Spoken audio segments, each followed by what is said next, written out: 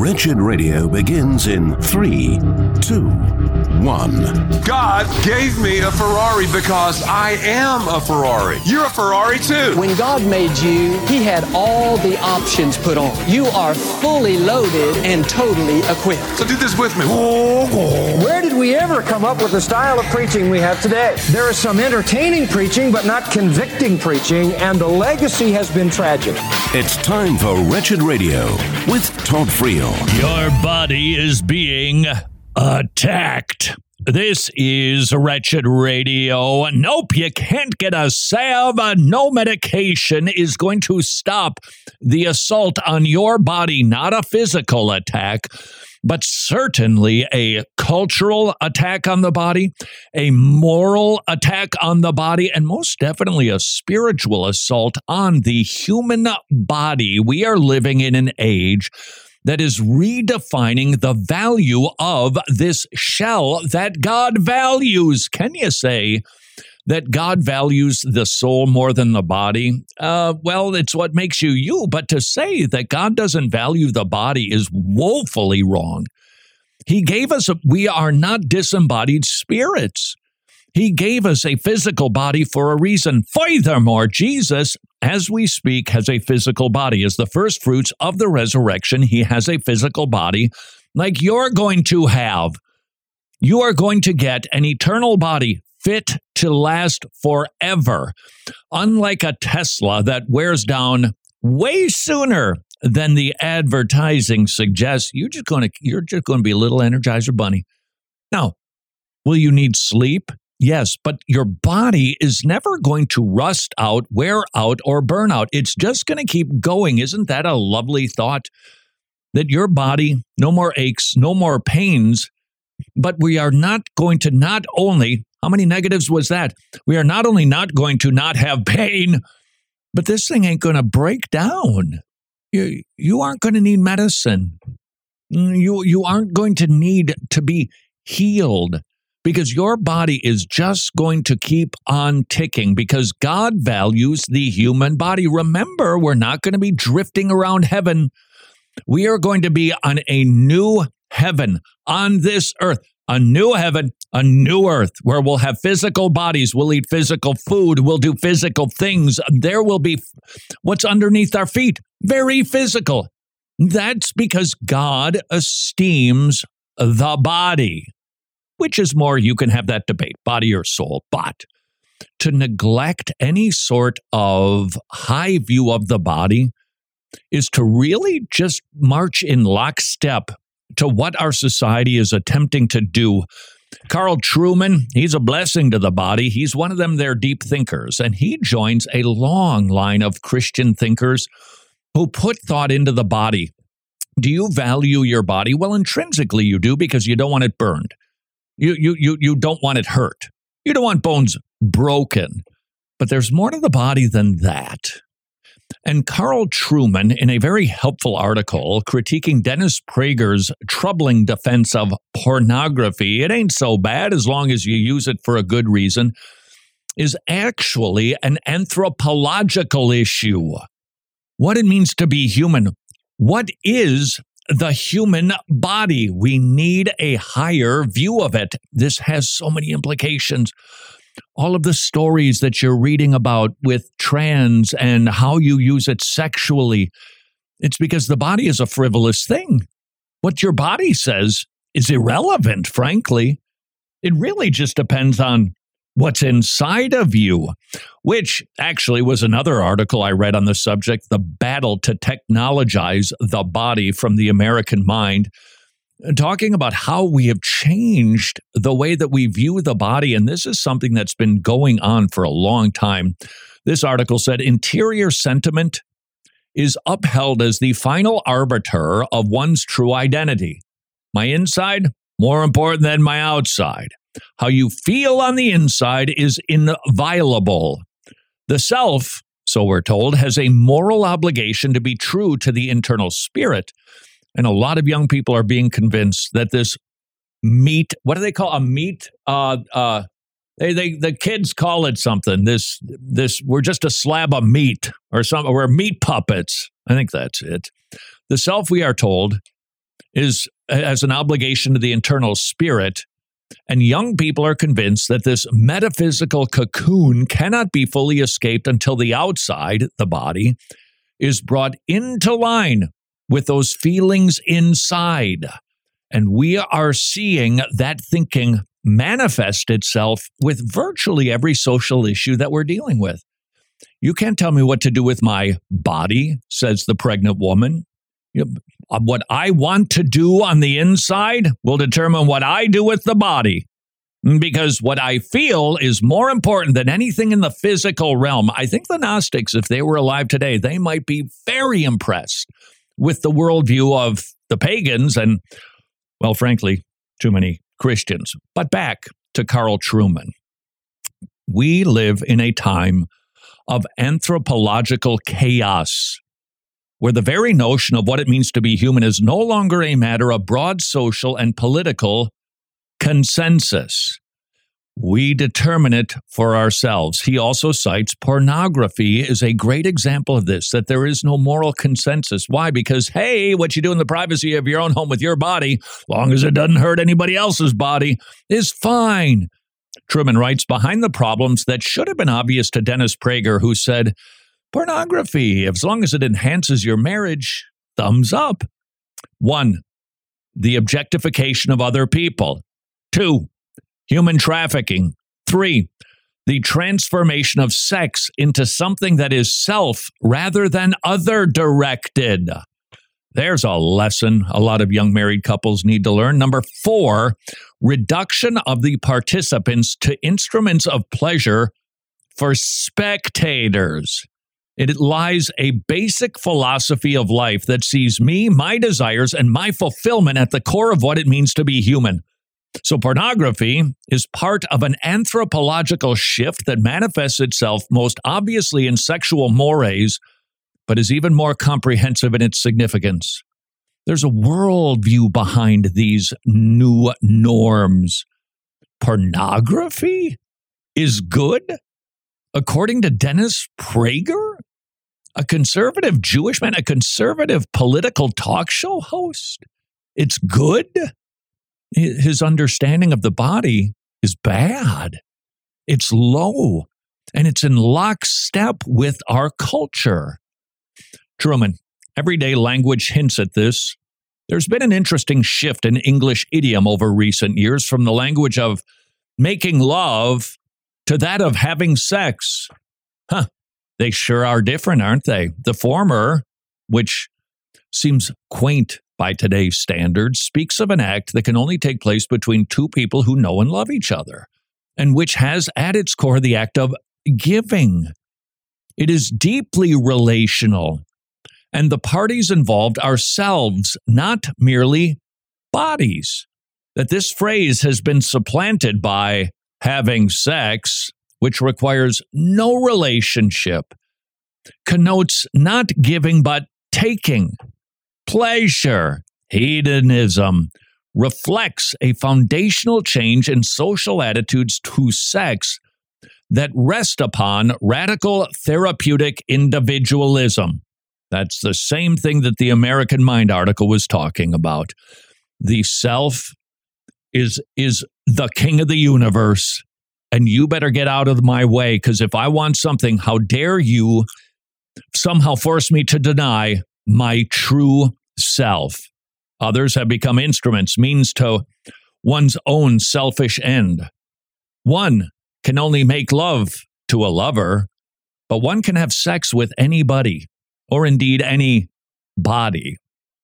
A fellow named Roger Scruton, hopefully I said that right, he saw modern art as focused upon a desecration of the human form. This is now what we are going to be forced to call pornography, the art form of pornography. But nevertheless, such videos are cultural artifacts that the project of vision of what it means to be human. So porn is teaching us what it actually means to be human. They're turning us into animals. That we have no moral compass. Just do whatever makes your body happy. Quote, and they surely present it as a desecration of the human body form, whereby selves are reduced to bodies and bodies are reduced to raw material to be used and abused in any way that satisfies. If you see pornography as morally neutral and consider its moral value to be found in the way it is used rather than in the acts it involves, the manner in which it's produced, and the philosophy of being human that it projects, then you're not conservative, Dennis Prager. You are complicit in the desecration of the human form and in the erasure of what it means to be human. Failure to see that simply reveals how philosophically superficial this particular brand of conservatism is. All that to say, and it was a lot, and Carl Trueman sometimes can be a little bit of a challenge. He's sometimes right on that verge of being really academically difficult. And yet, he points us toward a direction that is being neglected in the church. And that is more teaching on God's value of the human body. This has implications for your So here's a question for you, Mom and Dad. Do you ever talk to your kids about the theology of the body? We'll try to do that next on Wretched Radio. As you know, we like to talk about Medi-Share here because it's affordable biblical health sharing. And I actually saw an ad from Medi-Share announcing themselves to missionaries. How smart is that? What a blessing that might be. If you're not familiar with Medi-Share, it's an alternative to traditional health insurance, which means it's alternatively less expensive. The average family saves about $500 per month. It's Christians sharing the health burdens of other Christians. It's a beautiful thing. Whether you're a missionary or not, if and that is a need you have, I encourage you, Medishare.com/wretched, Medishare.com/wretched, or call them and talk to a nice person who's going to pray for you. And they will tell you what your family can anticipate. And you can ask questions. 844-34-BIBLE, 844-34-BIBLE. Well, thanks to our amazing gospel partners around here, we have been able to accomplish some pretty amazing things in 2023. This past year, we were able to launch Season 2 of Transformed. We launched Wretched Worldview 2, and let's not forget Season 4 of Road Trip to Truth, plus hundreds of hours of Wretched TV and radio. Now, what's possible for 2024? Well, we are excited to tell you about something new that will be starting next year. Can't let the cat out of the bag just yet, but what we can tell you is we need your help in order to make it happen. That's why we want you to prayerfully consider becoming an ongoing monthly gospel partner. And right now, through the end of the year, when you do that, every donation you give will be matched dollar for dollar. So join us, become a gospel partner today, and together let's make 2024 even wretched-er. In a good way, of course. I believe in a culture of life. One of the most impactful moments of my life was when I heard the heartbeat of my oldest daughter in my wife's womb, and then saw the sonograms of all three of my kids. The sonogram, or the pictures that are taken of babies, still a profoundly helpful tool, which encourages me to encourage you to consider supporting Preborn Ministries. Preborn Ministries and their network clinics. They are giving away free ultrasounds to women, but they do cost something. It's $28 an ultrasound, and just as you heard Governor DeSantis say, his view of life was profoundly changed when he saw the baby in the womb. When you see the form and the shape and the fingers and the heartbeat, would you please consider supporting Preborn? It's a great ministry of life. It has a high anthropology, shares the gospel with women and with the dads. Preborn.org/wretched, Preborn.org/wretched. Attributes of God. What does it mean to say God is righteous? He is the standard of what is right and good. He is in strict adherence to his moral law, and he is the source of righteousness through Jesus Christ for every sinner who repents and puts their trust in Christ. This is Wretched Radio with Todd Friel. Stop the music! Somebody stop the music. This is Wretched Radio. Before we get to the world turning insane just in time for Christmas, would like to do a year-end shout out. This is something unusual for us. We don't tend to talk about our financial needs here at Wretched Radio, but year-end giving is a crucial time, and we currently have a matching gift. Talk about generous. It is a large matching gift, and we'd love it if you'd help us actually match it. Now, if you do not have money to give, you take care of your family. You give to your local church first, if you can. Should you have the ability to support our efforts to reach people for the next year? By the way, we're going to be doing another million booklet giveaway. That's right. We want to hand out another 1 million gospel booklets. We are launching a brand new initiative. I think you're going to be thrilled with it. In other words, we're working hard for the future to make sure that this ministry is strong and healthy and reaches as many people as possible. We could use your partnership. Would you please consider doing so if you can at wretched.org/donate, wretched.org/donate. If you've given to us, thank you. If you can give again, we'd be grateful. If you never have, mooey grateful. If you would. Now cue the music. Take it away, Jimmy. As the world turns insane. That was an actual live read. The world is going absolutely bonkers, and the world, which actually creates the problem, offers no solution. In fact, it's like they want to throw gasoline onto the fire that they stoked themselves. There's a tour going on. Don't know if you're aware, obviously. The loneliness epidemic, it's massive. And so the U.S. Surgeon General, Dr. Vivek Murthy, is touring the country, especially university campuses, to help people in their loneliness. Jimmy, I don't know if you're feeling lonely these days, but here's what you need to do. This is a description of what is going on university campuses as led by the United States Surgeon General. And it's a festival aimed at pumping up the undergrads. People dressed as dancing unicorns. Sorry, I just need a moment. People dressed as dancing unicorns handing out prescriptions for 5 minutes of social connection. So let me get this right. They're trying to somehow motivate social connection, well, for a whopping 5 minutes, because that'll fix years of loneliness and isolation. And how do they plan to go about doing that? Well, by using the mechanism that actually causes so much social isolation, and that is the cell phone. Here's the deal. A drum beat sounded from the direction of the basketball court, and for a moment it seemed like the soft-spoken Surgeon General might have to compete with band practice. But before long, a drum line of bow-tied gentlemen appeared.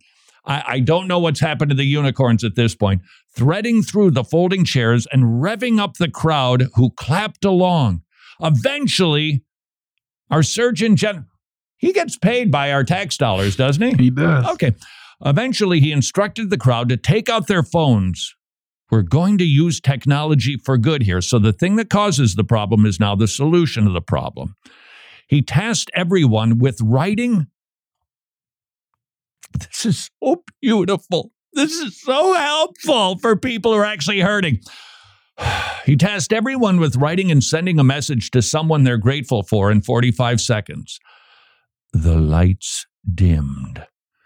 Grammy-winning musician Jean-Baptiste, assisting the Surgeon General's anti-loneliness campaign, tapped a few gentle notes on the piano while the Surgeon General was talking in the dark, slowly and softly. Who knew the Surgeon General was a Big Eva mainstream evangelical preacher? Because that sounds like an altar call going on to me.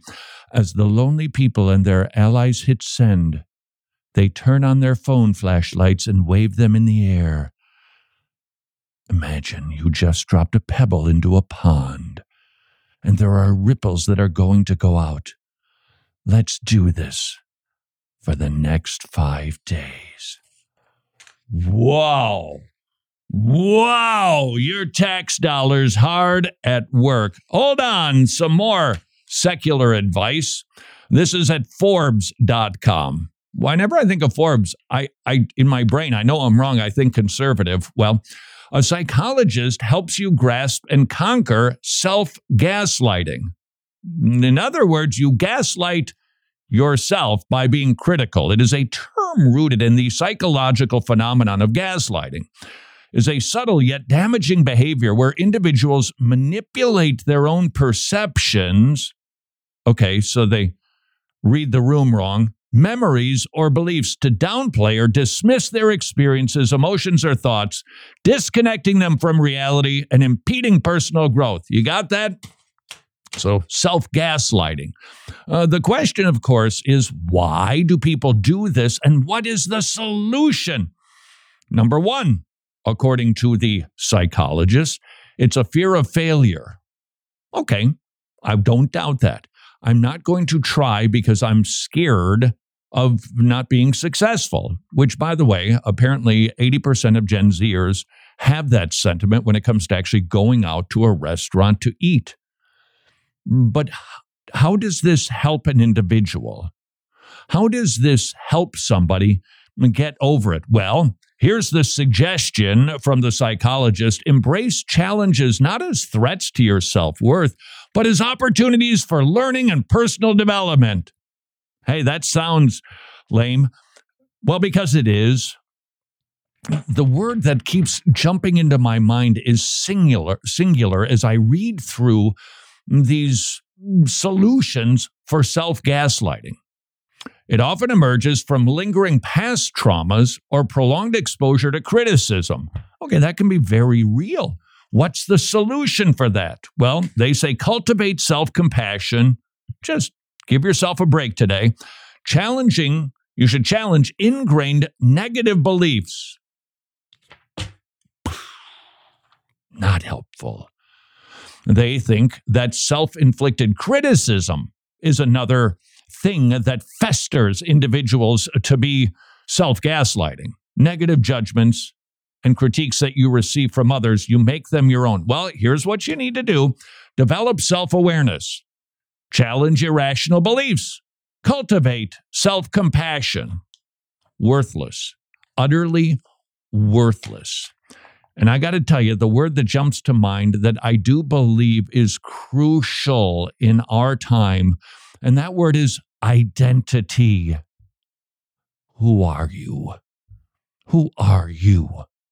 Here's the rather shocking biblical reality. Whatever you think about yourself, the Bible says you're not even close to describing how terrible you are. That's the shocking reality of the very honest Bible that says nobody does good, no, not one. We are way worse than we think we are, and yet the Lord stoops to save gloriously. That's what we celebrate at Christmas time. God in flesh to save sinners. And then what does he do? He gives us a new identity. I'm not that. I'm no longer associated and identified with that, which, by the way, this is another helpful exercise when it comes to sins, that you've got sins in your past life. That's not what you are. So if you identify, the big movement these days is gay Christianity. No. Not even, I would even say, not formerly gay Christian. That's wrong too. Don't identify with your past sin. Don't identify with your past experiences.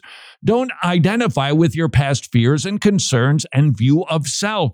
Who are you now? Who are you now? And most importantly, how does God see you? In Christ, you are beloved. In Christ, you are perfectly righteous.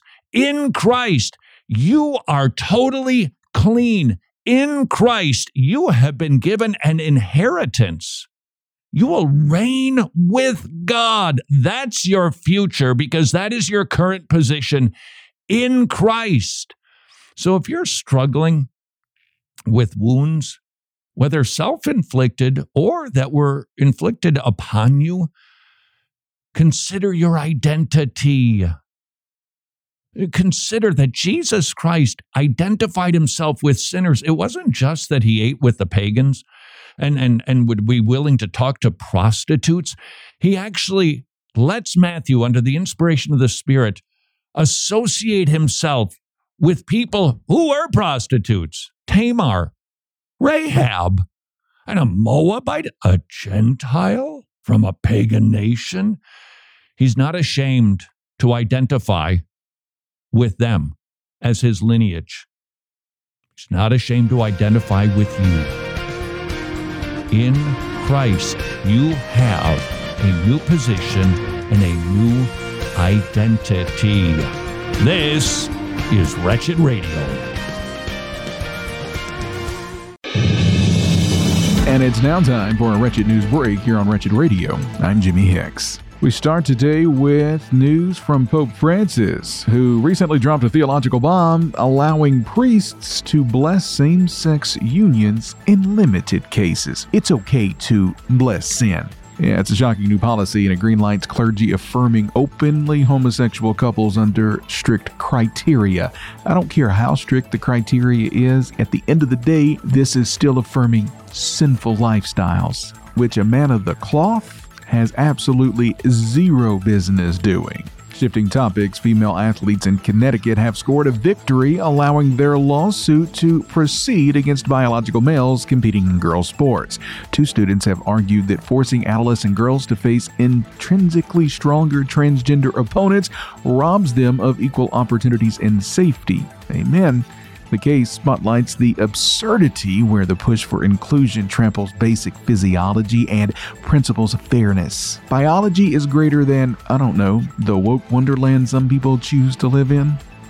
Meanwhile, in Massachusetts, the state moved to have colleges provide abortion pills on campus in anticipation of mail order restrictions. There you go. Way to be progressive. Student health departments are drafting distribution plans that will ensure unrestricted chemical terminations should the worst come to worse. Yeah, that's the thing we need to be preparing for.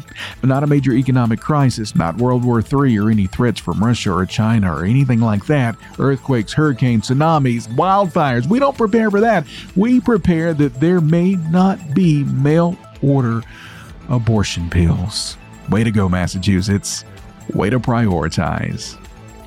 Finally, in the wide world of sports, a retired football player has sparked a bit of an outrage this week because he said he was sick of white guys commenting on the game of football. He argued only black perspectives carry validity regarding black athletes. Ironically, the racist rant came in response to very reasonable criticism of a black quarterback's poor performance.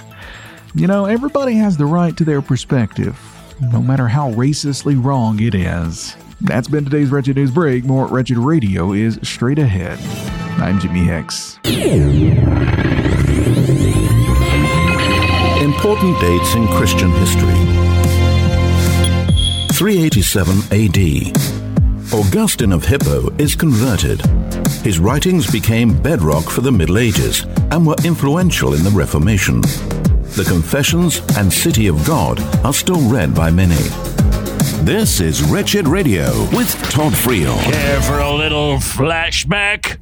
Scarecrow. The report out today says that the number of gang members have increased 65% in the past year. Erupted once again today in Northern Ireland with the other news, the Drug Enforcement Agency seized 20 kilos of pure cocaine. Again to help get food. Where is the hope? Where is the hope? Where is the hope? I meet millions who tell me that they feel demoralized by the decay around us.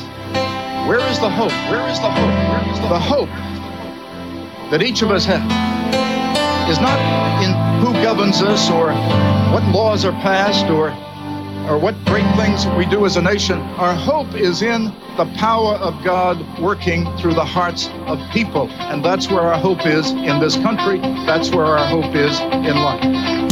This is Wretched Radio. Decades ago, Cholson, that's how you pronounce Chuck Colson's name, from Breakpoint Ministries. He was Mr. Prison Fellowship. He knows full well what it's like to be in prison because he was a member, a lawyer for Richard Nixon, was thrown into the hoosegow for the shenanigans surrounding Watergate. He done got saved in prison. And he recognized people not only in prison, but people out in the streets lacking hope. Lo and behold, 30 years later, I think that 25, 30 years later, after this Stephen Curtis Chapman Heaven in the Real World song featured that clip from Chosen, there's even more hopelessness. This is where it can get tricky for the Christian.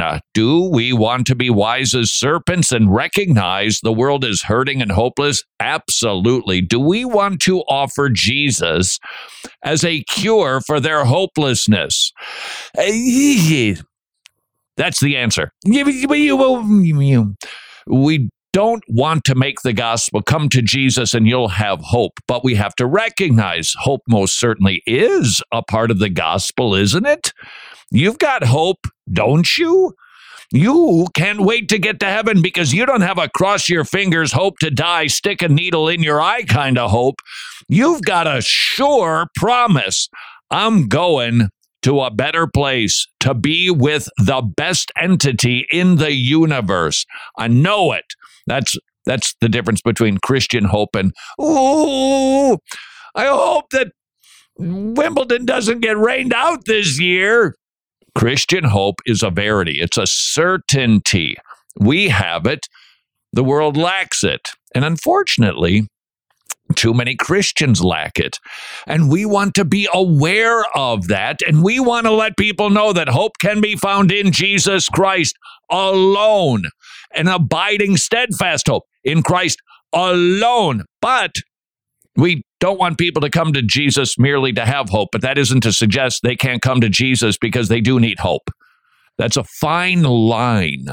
Let's be aware of people's hopelessness. Let's not cross the line and turn the gospel into a felt needs presentation. But having said that, people have felt needs, don't they? Now, you use those two words together, and they do have some historical meaning. Felt needs means find out the itch that people have and then scratch it. That was a trend that is unfortunately still alive and too well today and has resulted in myriads of false conversions. So you want to be careful even as you use the term felt needs, but we got them, don't we? And just because we're afraid of falling into a ditch of the felt needs nonsense that was used as a seeker-sensitive tool to just get people to come to church, I don't think that means we shouldn't be talking about God and what he does for us in Christ. In addition to forgiveness of sins, there is so much to boast about. There is so much we can tell people. Hey, you don't have a future, you don't have a hope. Jesus offers that too. You're afraid? Jesus can calm the storms, maybe not of your life, but of your heart too. You need companion. You feel lonely. Jesus will never leave you. He will never forsake you. He offers that too. By the way, I was just discussing this. The reason that we see the story in the Exodus, among other things, is the incredible detail that Moses gives regarding the Jews and their response to God. If you recall, God did a couple of things that were pretty spectacular, not the least of which would be 10 plagues, not the least of which would be, parting a sea, washing out the Egyptian army. And what do we see immediately? It starts in Exodus 15. Grumble, grumble. Hey, Moses. See, that's why they cast. What was the name of the guy? In the 10 Commandments, Edward G. Robinson. Hey, where's your Moses now? See, that's because that's the way they talked. Hey, where's our fruit and vegetables now? See, we don't got no meat. See, and they complained immediately, and then God provides water. What do? Complain. So God provides more water. They don't have bread. What do? Complain. Rather than remembering God's amazing feats, demonstrating that he is powerful and he will take care of his people, instead of saying, Lord, we're a little concerned about water. Can you point us in the right direction here or help us with water? No. They were murmurers. They were an obstinate people. Moses delivers the people out of the hand of Pharaoh. God provides food and water. They saw 10 plagues. Their kids lived while the Egyptian firstborn didn't. And now they're complaining, even as Moses goes up the mountain to cut a covenant, a Mosaic covenant, where the children of Israel would be blessed if they adhered to this covenant. He's on the mountain. God is giving the covenant, and down the hill, what's going on? The Jewish people are making a golden idol. Aaron, what a mystery. Aaron, who didn't have the same divine encounters that God had, nevertheless was selected to be the mouthpiece of Moses. And he saw the miracles. He saw the plagues. And he saw God redeem the people. And what does he do? He helps fashion the cow. And he was the one who, it's just unmistakable in the text. He's like, yeah, let's do an offering now to our God who delivered us out of Egypt. What in the world do we see? If you think that their lack of trust and faithfulness was terrible, fast forward to the New Testament. Jesus is telling the disciples, you're all going to just flee. You're just going to skedaddle. They're going to come and get me, and you are going to hightail it. And what does Peter say? Oh, no, not me. I'll never abandon you. And the disciples chime in. Neither will we. Immediately. And he gets arrested. They all flee. And then we read the details of Peter's heartbreaking denial of Jesus Christ, just as he promised. So if you think the faithlessness of the Jewish people was terrible, look at the disciples. They saw more miracles than the Jews and Aaron did because Jesus was doing them constantly. So why do we have those stories in the Bible? Take your concordance and look up the word faithfulness, and you will find dozens and dozens of verses that have even been turned into hymns. Great is thy faithfulness, because that's actually a psalm, that God is faithful. God never abandons. God is closer than a brother. Jesus said, I'll never leave you nor forsake you. Humans are fickle and cowardly. Jesus is constant and courageous, and he'll never flee. When the chips are down, you can count on him being there. The disciples weren't faithful. Jesus is. And what did Jesus say, even when he told them that you're going to abandon me? Hey, meet me in Galilee. And what does he do? He restores Peter with his threefold question after his threefold denial. Why? Because Jesus knew they were going to break his heart, but he was still going to be faithful to them. Have people betrayed you? Wanting somebody who's faithful? You've got it in the person of Jesus Christ.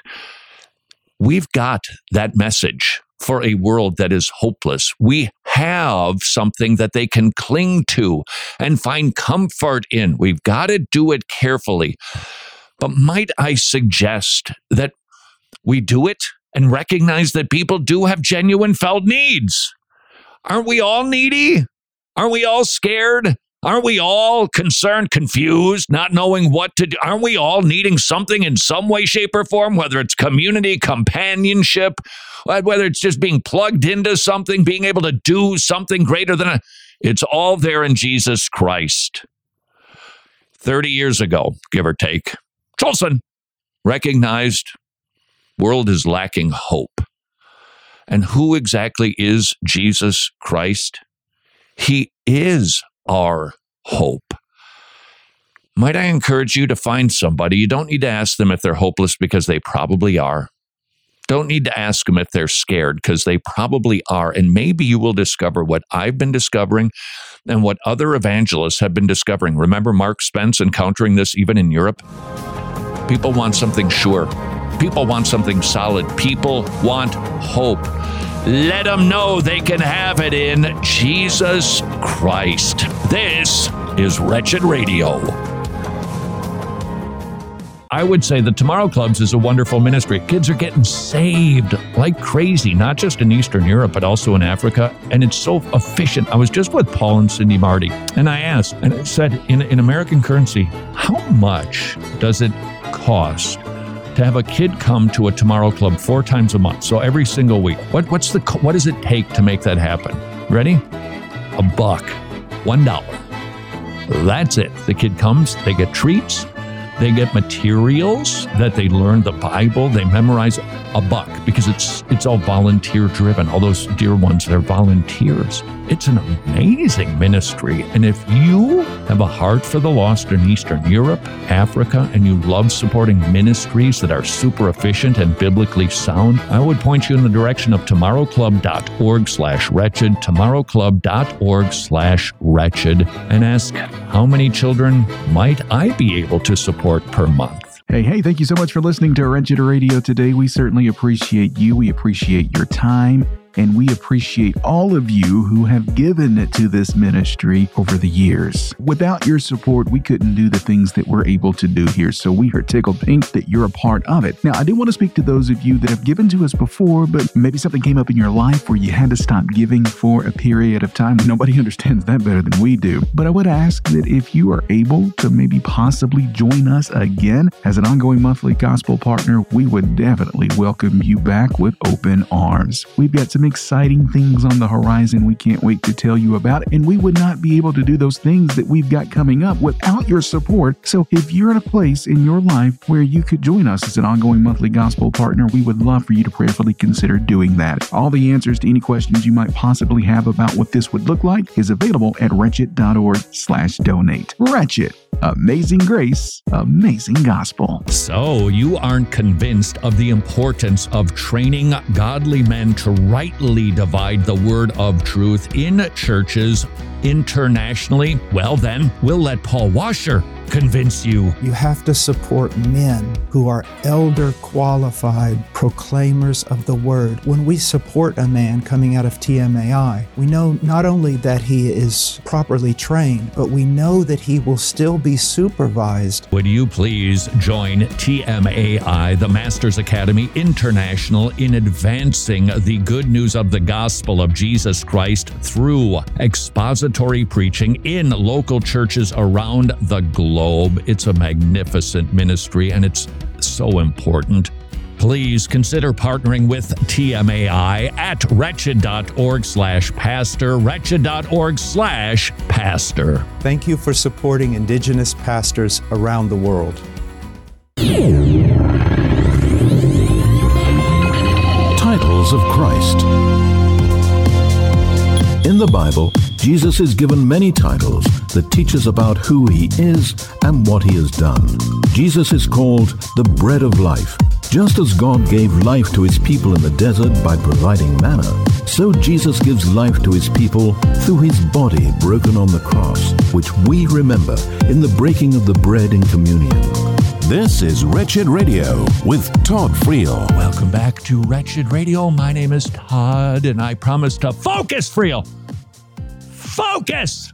Headline: 6 common patterns in toxic churches that fire pastors. Thom Rainer spends a lot of time with pastors, hears from a lot of pastors, and he tends to accumulate patterns, anecdotes that ultimately point toward there's smoke, there's probably some fire going on there, and he has learned the way different churches go about the business of terminating the employ of the pastor.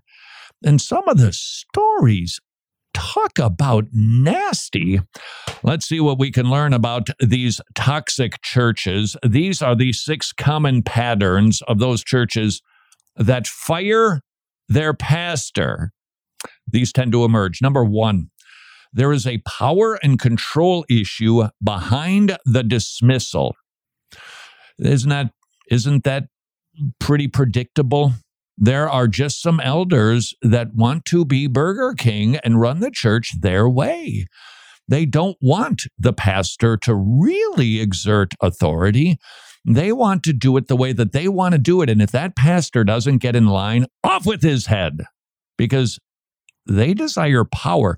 And I hate to say this, but power is one of the signs of a false teacher. Now, I'm not saying that this is entirely analogous, but consider Jude. He describes and identifies what it is that motivates false teachers. So does Peter in 2 Peter.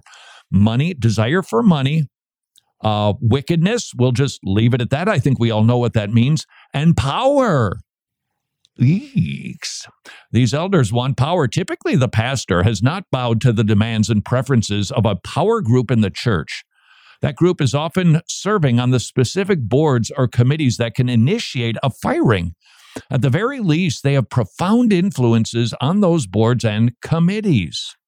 Number 2, reasons for the firing. Shh, don't tell the congregation. Now, it might be inappropriate to share some of the details behind it, but that's probably going to be the exception. This is about secrecy. This is about withholding information. Why? Most likely because it was not done wisely or well. I got to tell you, I seen both of these. The thumb isn't making this up. This goes on too much. Number 3, the pastor is given a severance package in return for his silence. Number 4, the pastor's family. Oh, this is now, okay, all right.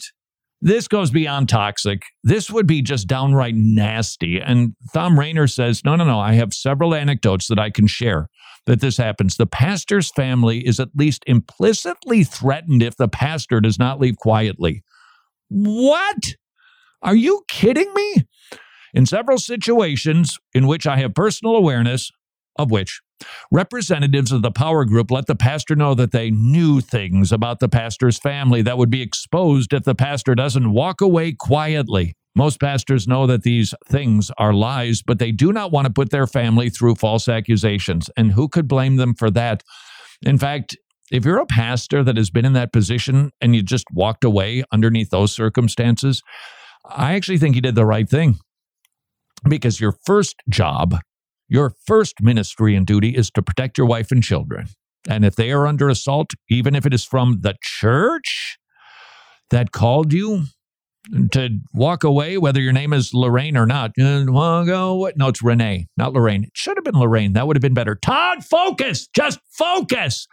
I don't blame you, sir, for walking away. Now, if you're a single pastor, or perhaps if your wife is on board and she's prepared for the fight, I could understand that too.